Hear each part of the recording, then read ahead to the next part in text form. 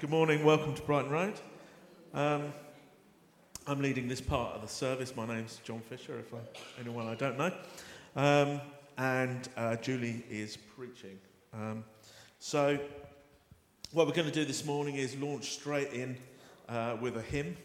And I'll explain a little bit after that of where maybe God is taking us, as far as I can tell at present.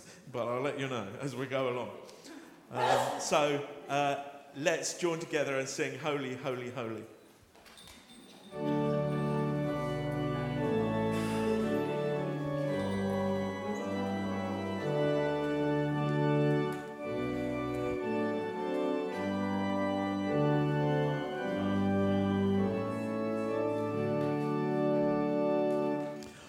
Holy, holy, holy, Lord God Almighty, early in the morning our song shall rise to thee. Holy, holy, holy, merciful and mighty, God in three persons, blessed Trinity. Holy, holy, holy, all the saints adore thee, casting down their golden crowns around the glassy sea. Cherubim and seraphim fall down before thee, blue and God and evermore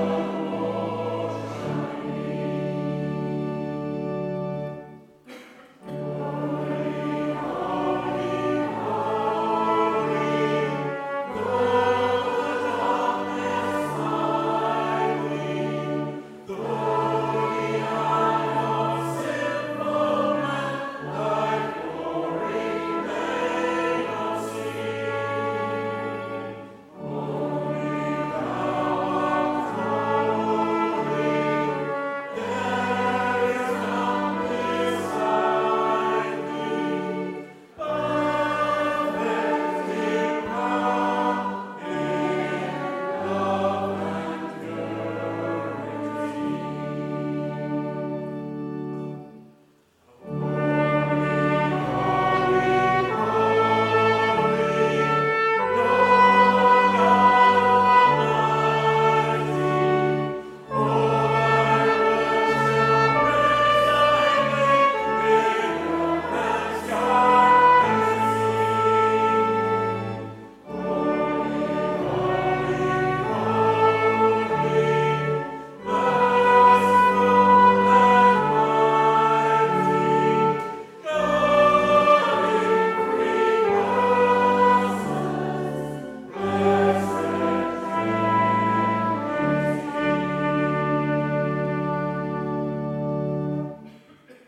This is Matthew 11 from the Message. Are you tired, worn out, burned out on religion? Come to me. Get away with me, and you'll recover your life. I'll show you how to take a real rest. Walk with me, work with me, watch how to do it. Learn the unforced rhythms of grace. I won't lay anything heavy or ill-fitting on you. Keep company with me, and you'll learn how to live freely and lightly. So the way we're going this morning and kind of reflecting partly that hymn, partly that passage, I just felt that we needed to kind of think about an intimacy with God, an honesty with God, but also an acknowledgement of his holiness. And it seems like it doesn't quite fit, yet it does. That this amazing, holy, awesome God is also the God who can speak to us like that. so kind of tender and understanding of our situation. So that's what I'm aiming for, and let's see where we get. So let's pray. Lord, we come to you as individuals and perhaps as a society, as a church, and we acknowledge that that is us, burned out, feeling the weight of difficulty. Lord, we thank you that you have a way. You have such good words of advice and friendship. You have a way of living and a way of existing in your presence. We are blown away by that this God, this holy God, this holy and awesome and you know, in the Old Testament kind of terms, unapproachable, fearful, that you have that friendship, those words for us, that closeness for us.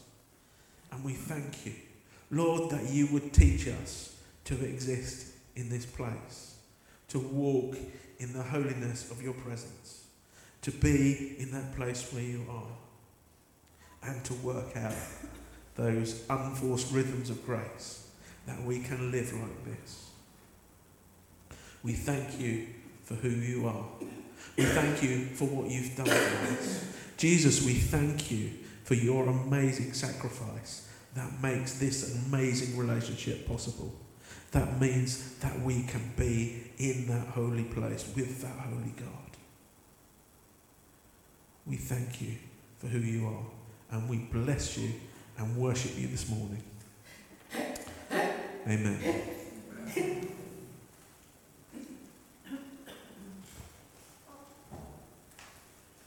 So we've got a few songs to sing. Please feel free to stand up or sit down or lie down, frankly, whatever makes you comfortable.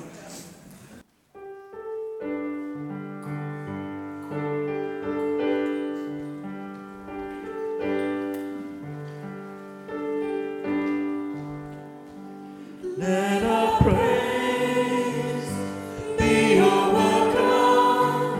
Let our song be a sign we are here for you. We are here for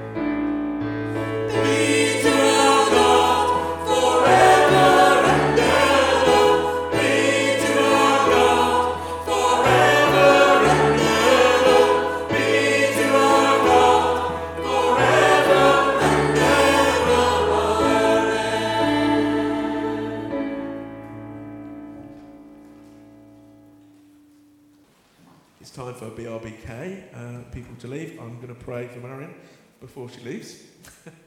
Lord God, we pray your blessing on our children. We pray your blessing on BRBK.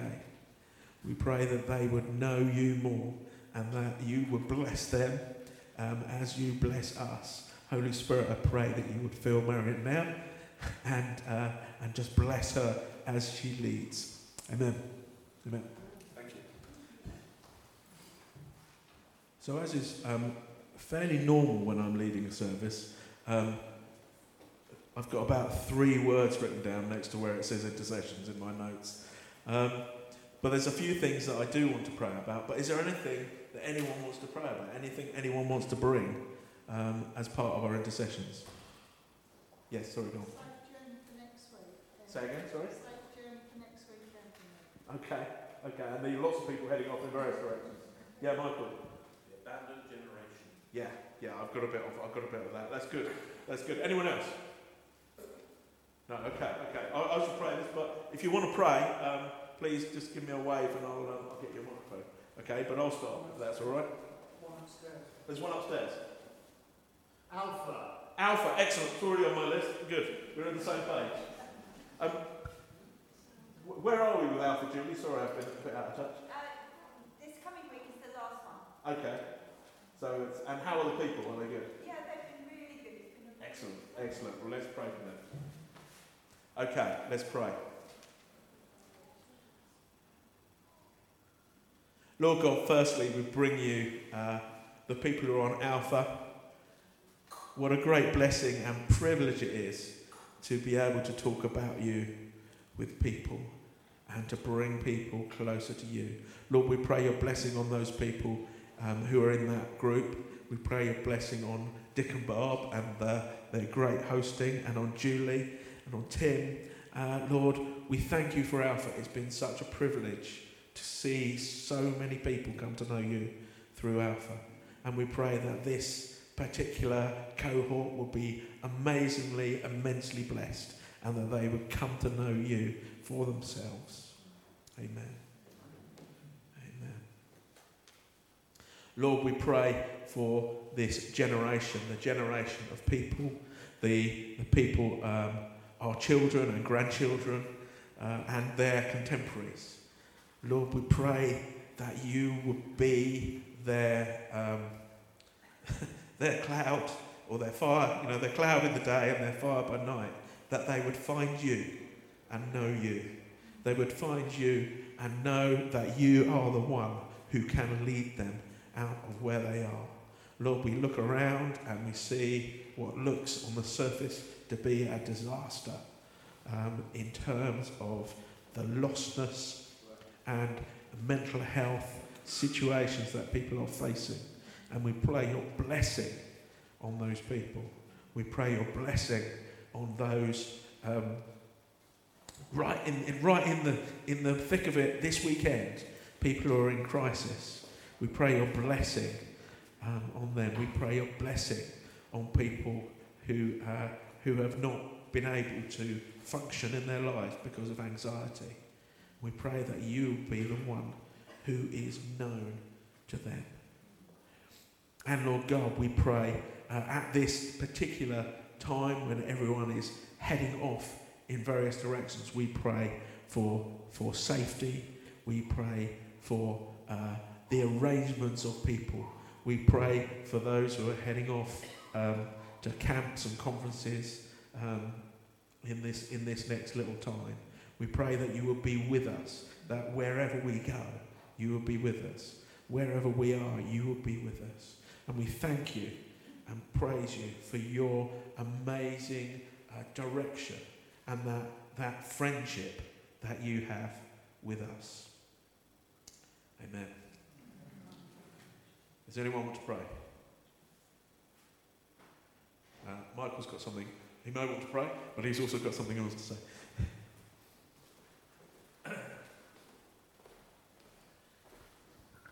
Thank you, John. I was talking to Dad this week, as I usually do, and we're looking at love and how loving we can be. Love is not simply just loving everything and everybody. As a father, I love my children, but I would not allow my children to have what they want. If my son came to me and asked for a gun and some ammunition, because I love him, I wouldn't give him a gun and ammunition. If my children came to me and said, we want to play on the M23 and we want to have fun and a fun park there, I wouldn't agree with them. I still love my children, but I don't agree with them doing certain things which I know would be harmful to them. Now, my dad wrote a book, and in that book, he put a number of rules and regulations, mainly because he loved us so much that those laws, those rules, those commandments are there for us to follow. And he loved us so much that he wrote us a guidebook. And I fear in many ways we've gone away from that guidebook. In Jeremiah chapter 2, it talks about the generation that moved away from God and his word. And I love Jeremiah in many ways. I know he's called the weeping prophet, but his heart was for the people. He wanted them to repent. He wanted them to turn back. We look at the abandoned generation and we say, God, we need to go and reach that generation. Each one of us has contact with that generation. Each one of us has an opportunity of sharing in some way. But we all need to do what God tells us to. And we all need to obey that word. When Dad says go, go. And remember what God has called you to do is what he's called you to do. Not what he's called John to do, or Julie, but you. Thank you, John.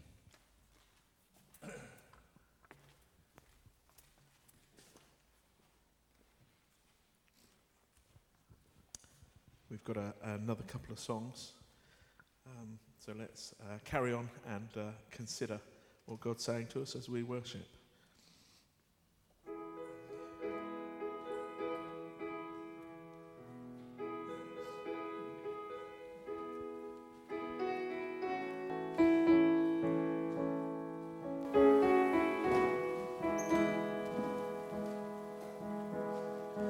Open the eyes of my heart, Lord. Open the eyes of my heart.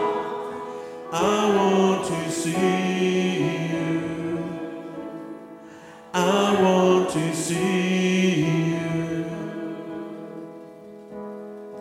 Open the eyes of my heart, Lord. Open the eyes of my heart. I want to see you. I want to see you. To see you high and lifted up, shining in the light of your glory. Pour out your power and love as we sing, holy, holy, holy.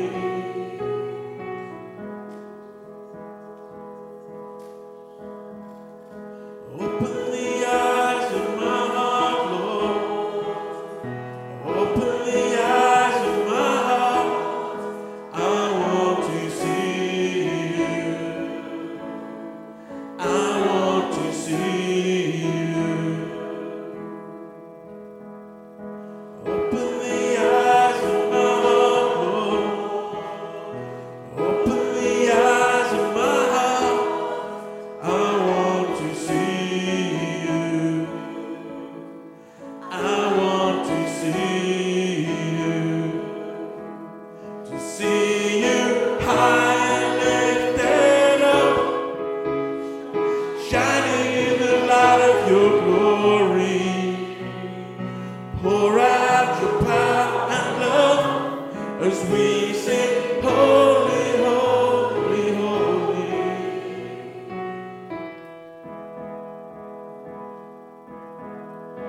Holy, holy, holy. Holy, holy, holy. Holy, holy, holy. I want to see you. Holy, holy, holy. Holy, holy, holy. Holy, holy, holy. I want to see you.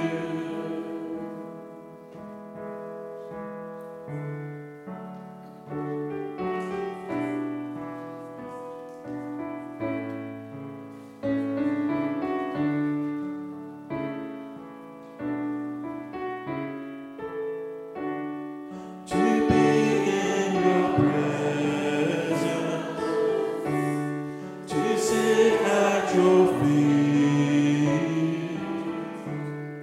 where your love surrounds me and makes me complete. This is my desire, oh Lord, this is my desire. This is my desire, oh Lord, this is my desire.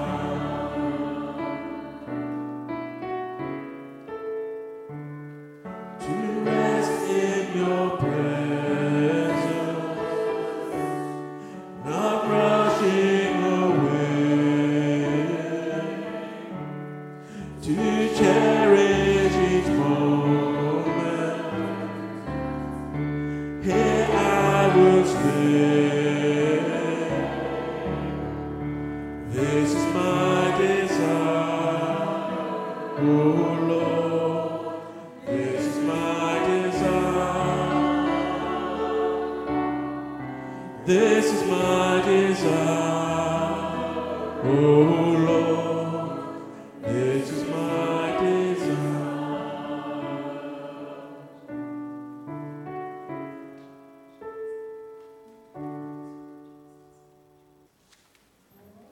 Lord, we thank you that we can spend time with you. And Lord, as we rest in your presence, we pray that you would speak to us further. Amen.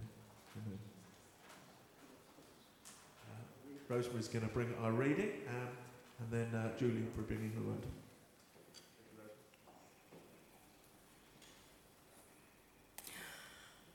I think this passage is an example of where Paul really does seem to take a few bypaths before he gets to the real point. So I think we should pray especially, Lord, open your word to us that we may understand from it what you are saying to us. 2 Corinthians chapter 11, starting at verse 21 and going through to chapter 12, verse 13. What anyone else dares to boast about, I am speaking as a fool, I also dare to boast about. Are they Hebrews? So am I. Are they Israelites? So am I. Are they Abraham's descendants? So am I. Are they servants of Christ? I'm out of my mind to talk like this. I am more. I have worked much harder, been in prison more frequently, been flogged more severely, and been exposed to death again and again. 5 times I received from the Jews the 40 lashes minus 1. 3 times I was beaten with rods. Once I was stoned. 3 times I was shipwrecked. I spent a night and a day in the open sea. I have been constantly on the move. I have been in danger from rivers, in danger from bandits, in danger from my own countrymen, in danger from Gentiles, in danger in the city, in danger in the country, in danger at sea, and in danger from false brothers. I have laboured and toiled, and have often gone without sleep. I have known hunger and thirst, and have often gone without food. I have been cold and naked. Besides everything else, I face daily the pressure of my concern for all the churches. Who is weak, and I do not feel weak? Who is led into sin, and I do not inwardly burn? If I must boast, I will boast of the things that show my weakness. The God and Father of the Lord Jesus, who is to be praised forever, knows that I am not lying. In Damascus, the governor under King Aretas had the city of the Damascenes guarded in order to arrest me, but I was lowered in a basket from a window in the wall and slipped through his hands. I must go on boasting. Although there is nothing to be gained, I will go on to visions and revelations from the Lord. I know a man in Christ who 14 years ago was caught up to the 3rd heaven. Whether it was in the body or out of the body, I do not know. God knows. And I know this man, whether in the body or apart from the body, I do not know, but God knows, was caught up to paradise. He heard inexpressible things, things that man is not permitted to tell. I will boast about a man like that, but I will not boast about myself, except about my weakness. Even if I should choose to boast, I would not be a fool, because I would be speaking the truth. But I refrain, so no one will think more of me than is warranted by what I do or say. To keep me from becoming conceited, because of these surpassingly great revelations, there was given me a thorn in my flesh, a messenger of Satan, to torment me. 3 times I pleaded with the Lord to take it away from me, but he said to me, "My grace is sufficient for you, for my power is made perfect in weakness." Therefore, I will boast all the more gladly about my weaknesses, so that Christ's power may rest on me. That is why, for Christ's sake, I delight in weaknesses, in insults, in hardships, in persecutions, in difficulties. For when I am weak, then I am strong. I have made a fool of myself, but you drove me to it. I ought to have been commended by you, for I am not in the least inferior to the super apostles, even though I am nothing. The things that mark an apostle, signs, wonders, and miracles, were done among you with great perseverance. How were you inferior to the other churches, except that I was never a burden to you? Forgive me this wrong. Good morning, everyone. Good to see you here. Let's pray. Father, thank you for your word. Thank you that we all have Bibles, and some of us have lots of Bibles. Lord, help us to read them and understand them and be changed and be blessed through them. And we thank you for this portion of your word today. May you speak something to each one of us to strengthen us and encourage us. We pray. Amen. Amen. So it's a long passage. We'll just look at a little bit, well, some of it. And the passage that was read so beautifully to us, Rosemary, thank you. Paul talks about a thorn in the flesh, his thorn in the flesh, or in my flesh, another passage says. Can we just have that first slide up, please? So, to keep me from being conceited because of these surpassingly great revelations, there was given me a thorn in my flesh, a messenger of Satan to torment me. There was a thorn in his flesh, something that greatly bothered Paul. And we've heard of this before.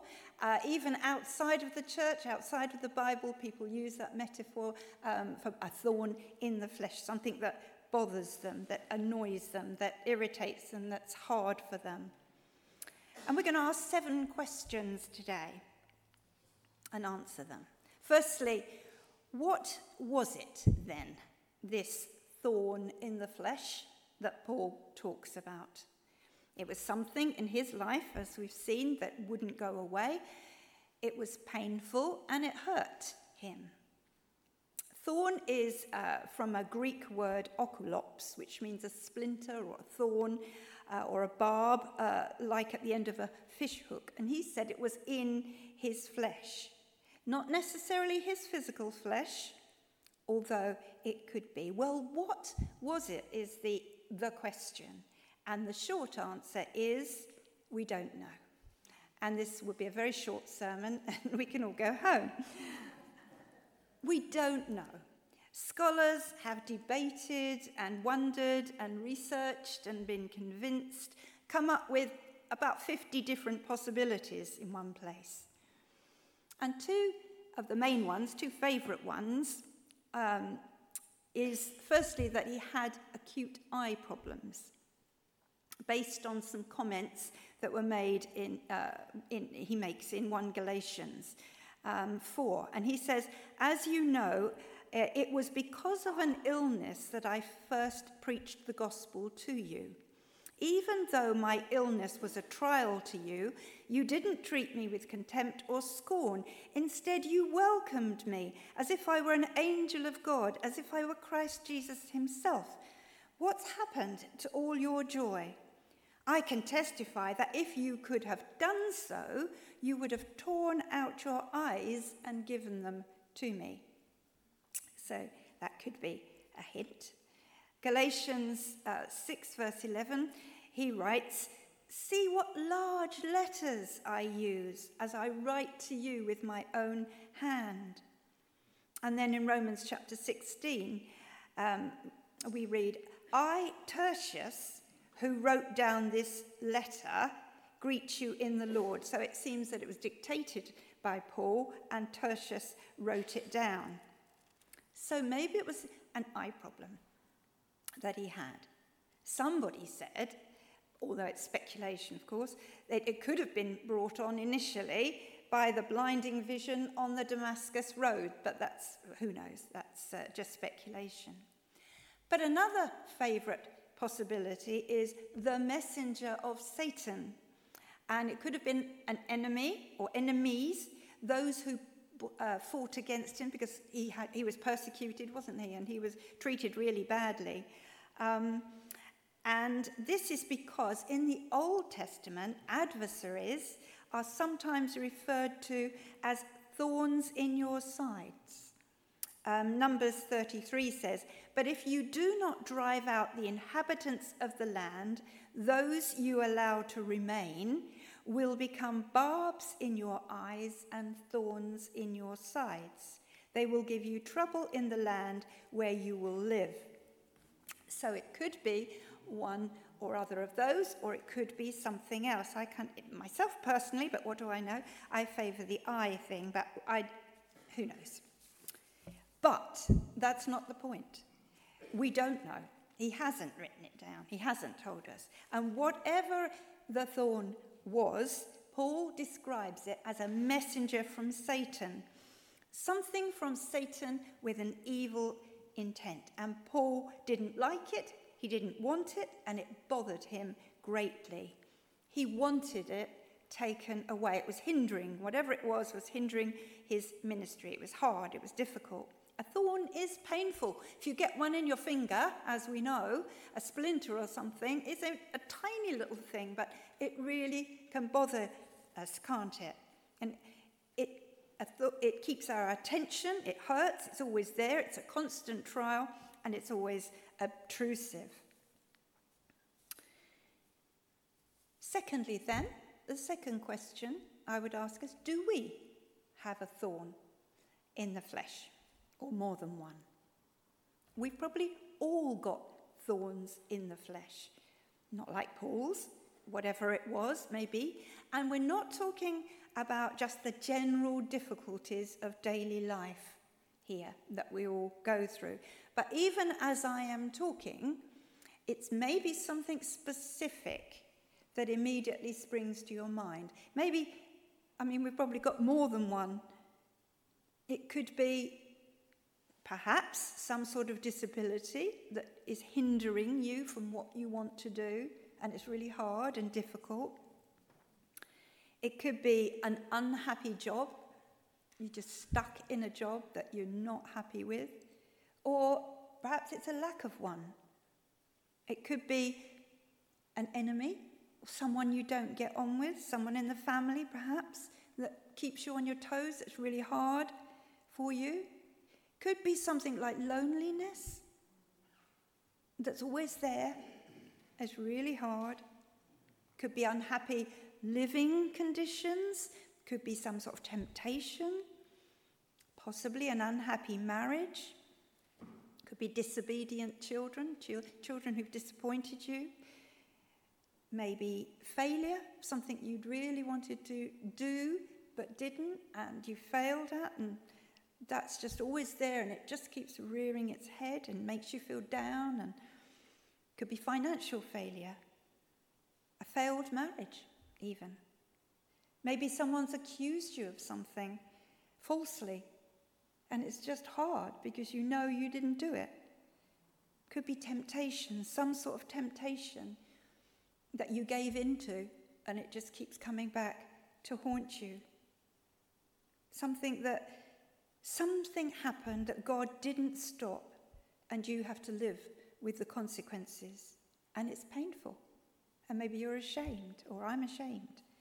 And we've prayed about it, but God hasn't removed it, hasn't healed it, and hasn't sorted it yet.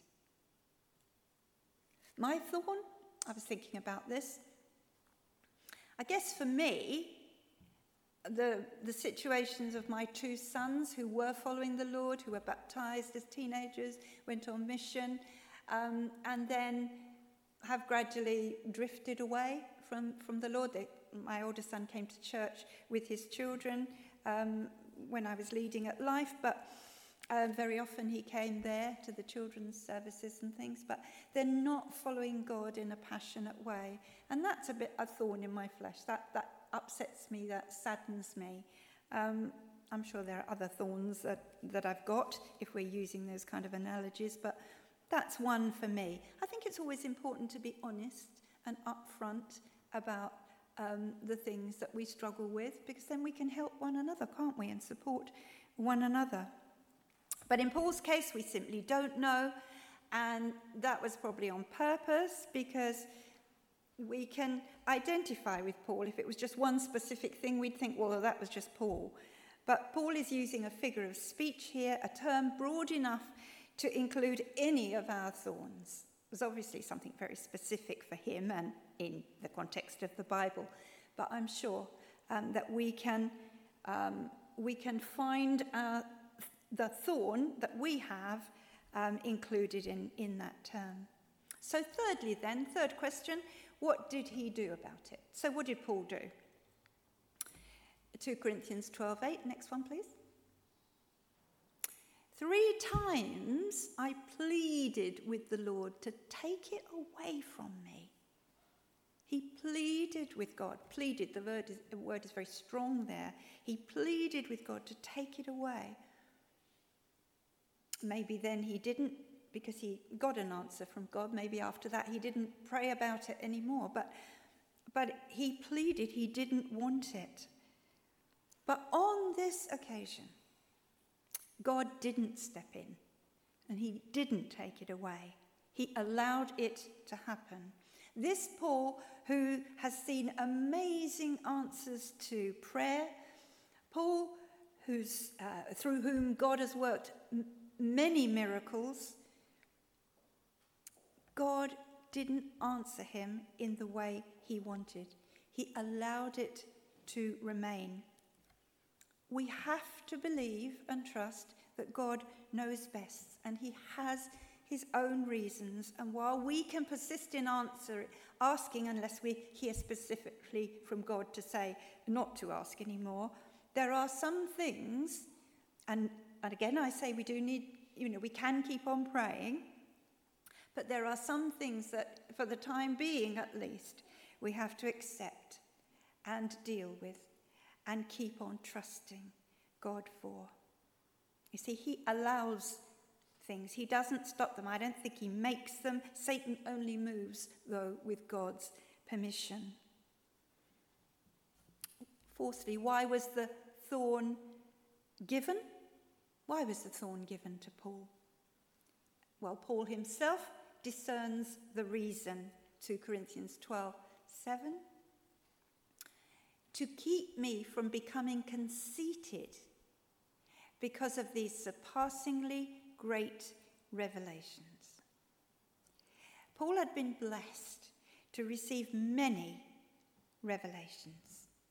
On the road to Damascus even, when he'd seen the risen Lord Jesus and the bright light from heaven flashed around him, and the companions saw the light, but they didn't understand the voice that was speaking to him.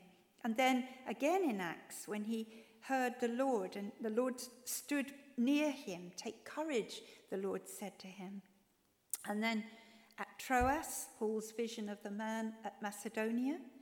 And again in Acts, on his way to Rome, an angel of the Lord. So he's had lots of amazing visions and revelations. And this was Paul, he had a special relationship with God. But particularly, he is saying this particular thorn, or this is particularly what he's referring to, in 2 Corinthians 12, 2-4, he had a vision of paradise, an extraordinary experience with God. He talks about this man, but we are thinking that it is him. He said in that passage, I know a man in Christ who 14 years ago was caught up to the 3rd heaven. Whether it was in the body or out of the body, I don't know. God knows. And I know that this man, whether in the body or apart from the body, I don't know, but God knows, was caught up to paradise and heard inexpressible things, things that no one is permitted to tell. He says this took place 14 years earlier, and possibly the thorn in the flesh came after that, immediately after that, who knows. It would have been easy for Paul, so easy for him, with all these miracles and the revelations and the way God worked through him in his Christian life, would have been easy for him to become full of pride and for the churches to elevate him as someone special. I mean, of course, he was special and he did do amazing things, and that needed to be recognized. But it just reminds me too that those who have amazing ministries, and we can read about them, we know about them, where hundreds and thousands of people become Christians and where God moves powerfully through them, those people must keep grounded and accountable, because it's very easy to become full of pride, isn't it? So many people with amazing ministries, I say so many, but they're the ones that we hear about, fall in one way or another because they become prideful. And even recently we've seen people in high and up front ministries and clearly done amazing things without a doubt, but then have fallen. God needed Paul to be humble. And humility, and as I say that, I speak to myself here because it's something I probably struggle with myself a bit. Humility is a necessary trait for God's people. We need to be humble. In Luke chapter 18, the parable of the Pharisee and the collector, we read, "For everyone who exalts himself," Jesus said, "will be humbled, and he who humbles himself will be exalted." And in 1 Peter, we read, "God opposes the proud, but gives grace to the humble. Humble yourselves, therefore, under God's mighty hand, that he may lift you up in due time." Humble, it's hard. And, if everything went our way, if we just did everything and we prayed for everyone and they're instantly healed, and if everything went right with us, we would start to feel that we were a bit super, we were a bit special. And for us too, I think God allows things to keep us humble in the same way as Paul does. Said, the theologian F.F. Bruce says, the specific purpose of the thorn in the flesh is to puncture out pride. And whatever this thorn was, it was a humbling experience for Paul. He didn't want it. It was in his way. It was distracting him, whatever it was. And again I say, and I think Paul, and we've seen it as we've been going through 2 Corinthians, it takes humility to admit that we have weaknesses to others and even to ourselves. But we have them. We have things that aren't immediately sorted. It brings us, because when everything's going really well, we sometimes forget about prayer, we forget about our dependence on God, but when we have something, it draws us close to him. It keeps us dependent on him. Charles Stanley said, "Whatever brings you to your knees in weakness carries the greatest potential for your personal success and spiritual victory." Fifth question then, how did God respond to Paul's request to take it away? Verse 9. "He said to me, 'My grace is sufficient for you, for my power is made perfect in weakness.'" My grace is sufficient for you, Paul, for it's my power that's made perfect in your weakness. And it's in times of weakness and hardship, as we said, that the Lord's strength can be experienced most completely. It's those times that we come to depend on God and not in our own strength and wisdom. For me, I've often said that with all the difficulties I had when I was in Japan in particular, and ongoingly so, but all the difficulties and the hardship and the pain and the rejection, all of those things I would rather still have had, because I came to know Jesus and his strength and his power and his support and his guidance and his leadership. I would rather have had all those things, although of course you don't really like them, but I would rather have had them and known him and known his power than led a carefree life with no problems and everything going hunky-dory. That's not a good expression, but whatever we can say, and not known him. I would rather have gone through all the difficult things I went through, and some of you have gone through far more, but I would rather have, because then I got to know him and know his strength and know his power. And also, I can relate, when we share our weaknesses and when we've gone through things, we can identify with other people and we can relate to other people and we can, God uses us in that way. If everything was all right, what would I have to say to people who are struggling so much? Sixthly then, how does Paul respond? Well, it seems he rises as ever. Paul rises above the situation after he's heard from God and accepts it. For in the weakness, he has the opportunity to experience even more the power of Christ in his life as God helps him deal with whatever it was. He even goes so far to say, and I'm not sure I would say this, but he says in 2 Corinthians 12, next one, thank you, therefore I will boast all the more gladly about my weaknesses, so that Christ's power may rest on me. That's why, for Christ's sake, I delight in weaknesses, in insults, in hardships, in persecution, in difficulties. For when I am weak, then I am strong. Not sure I would say I delight in them, but this is Paul making the point. When he is weak, then he is strong in him. So the last question for us to ask ourselves this morning, how will we respond? How do we respond to our, whatever it is, thorn in the flesh? Whatever we're going through, whatever thorn in the flesh we may have, however hard it is, God says to me and he says to you, my grace is sufficient for you. My power is made perfect in weakness. My grace is sufficient for you. Whatever it is, my grace is sufficient for you. You can do this with me. Paul says in Philippians 4, I can do all things through Christ who strengthens me. See, God has a strategic view. We don't.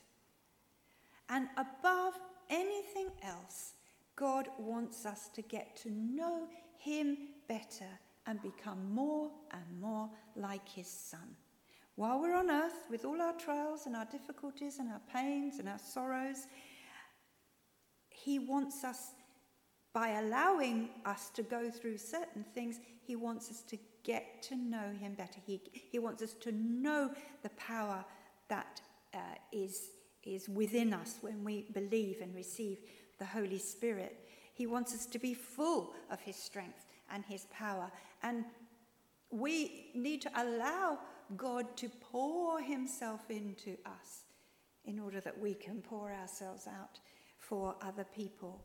His power, not to restrict him, but allow his power to flow through us. So may he take your thorn, my thorn, our thorns, whatever they are, it is, and use it in some way for his glory. In the meantime, while he hasn't, he may take whatever we have away, and it might change, and we're to keep praying unless we hear specifically. But it keeps us dependent on God. Grace isn't a one-off event. It's our life. We have to be dependent. God keeps us dependent on him in relationship. He wants us dependent on him. And sometimes the only way that we can continue to be dependent on him and have that relationship with him is by recognizing that we are weak. We have struggles, issues, past hurts, past memories, all these things. But in him, his grace is sufficient, and we can live life to the full and grow more like his son. John Newton, the slave trader, as we know, who became powerfully changed, he's best known for his hymn, Amazing Grace. Apparently, John Newton tried to write a new hymn every week. But anyway, there is one that is hardly known and not very popular, probably understandably why. I mean, some of you might know it, but and I'm going to read it. He says, I ask the Lord that I might grow in faith and love and every grace, might more of his salvation know and seek more earnestly his face. 'Twas he who taught me thus to pray, and he, I trust, has answered prayer, but it has been in such a way as almost drove me to despair. I hope that in some favoured hour at once he'd answer my request, and by his love's constraining power subdue my sins and give me rest. Instead of this, he made me feel the hidden evils of my heart, and let the angry powers of hell assault my soul in every part.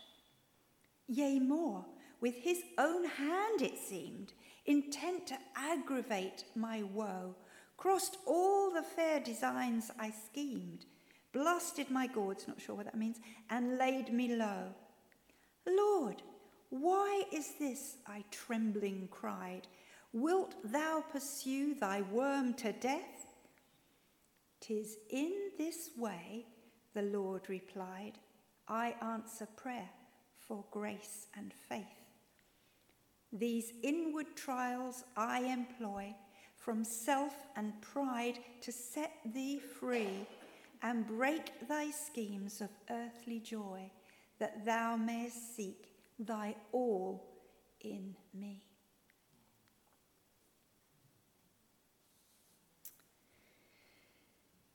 We can only do that in the power of his Spirit.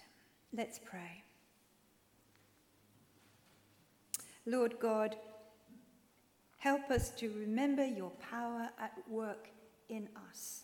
Help us to remember that in our weaknesses, in whatever we have, in past hurts, in things that just digging in us all the time and make us sad or make us pain, and we're hard. Some things maybe it's hard for us to forgive ourselves for. Help us to remember that you said to Paul, my grace is sufficient for you. My power is made perfect in weakness. Help us to remember that, Lord. Help us to be dependent on you, however hard it is, whatever we go through. And may people see in us the joy of our salvation, even in the midst of difficulties. May we grow more and more like Jesus as we allow ourselves to be full of him by the Holy Spirit. May we grow more and more like Jesus so that more and more people are attracted to Jesus through us, even in our trials. Lord, we cannot do it on our own. We can't, but you have given us all that we need. We can do all things through Christ who strengthens us. Amen. We're going to stand and sing two songs, remembering that we are to, all through whatever we're going through, and if we've got a thorn digging in us, we're to fix our eyes on Jesus always and give thanks to him, because it's through him that it is possible to live this kind of life. So let's give thanks with a grateful heart.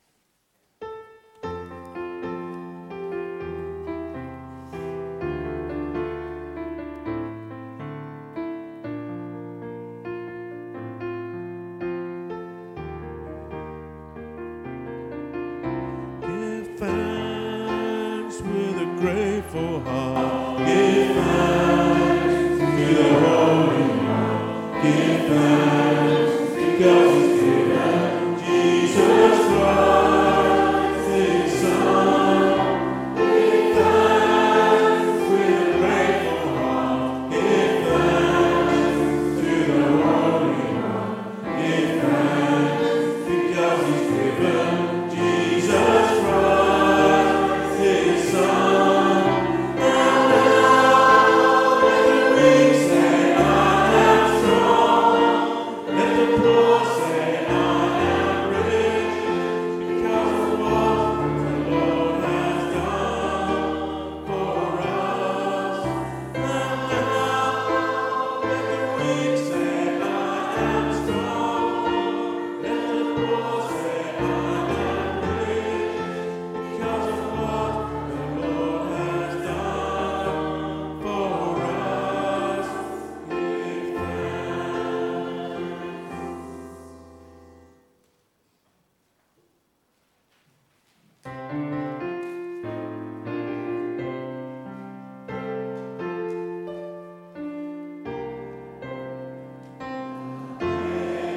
Amazing grace, how sweet the sound that saved a wretch like me.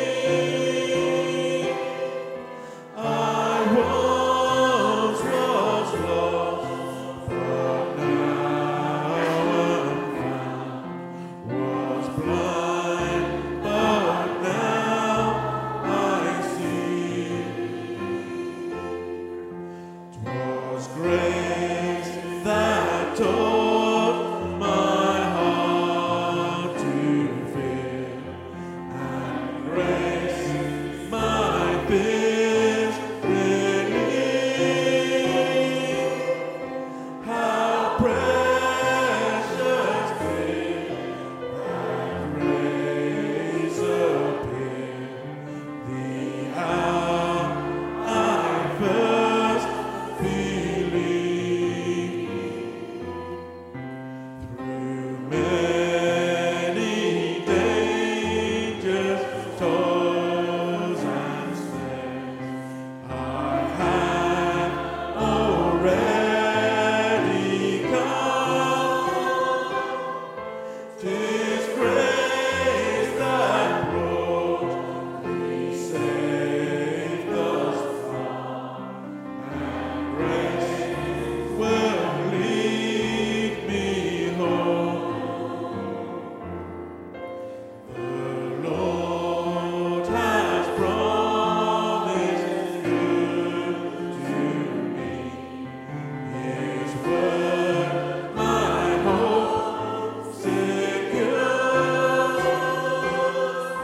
He will my shield and portion be, as long as life endures.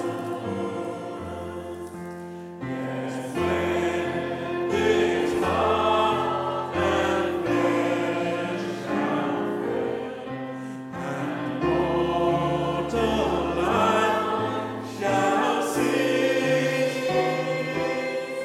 I shall possess within the veil a life of joy and peace. When we've been there 1,000 years, bright shining as the sun, we've no less days to sing God's praise than when we first begun. Now to Him who is able to do immeasurably more than all we ask or imagine, according to His power that is at work within us, To him be glory in the church and in Christ Jesus throughout all generations, forever and ever. And all God's people said, Amen.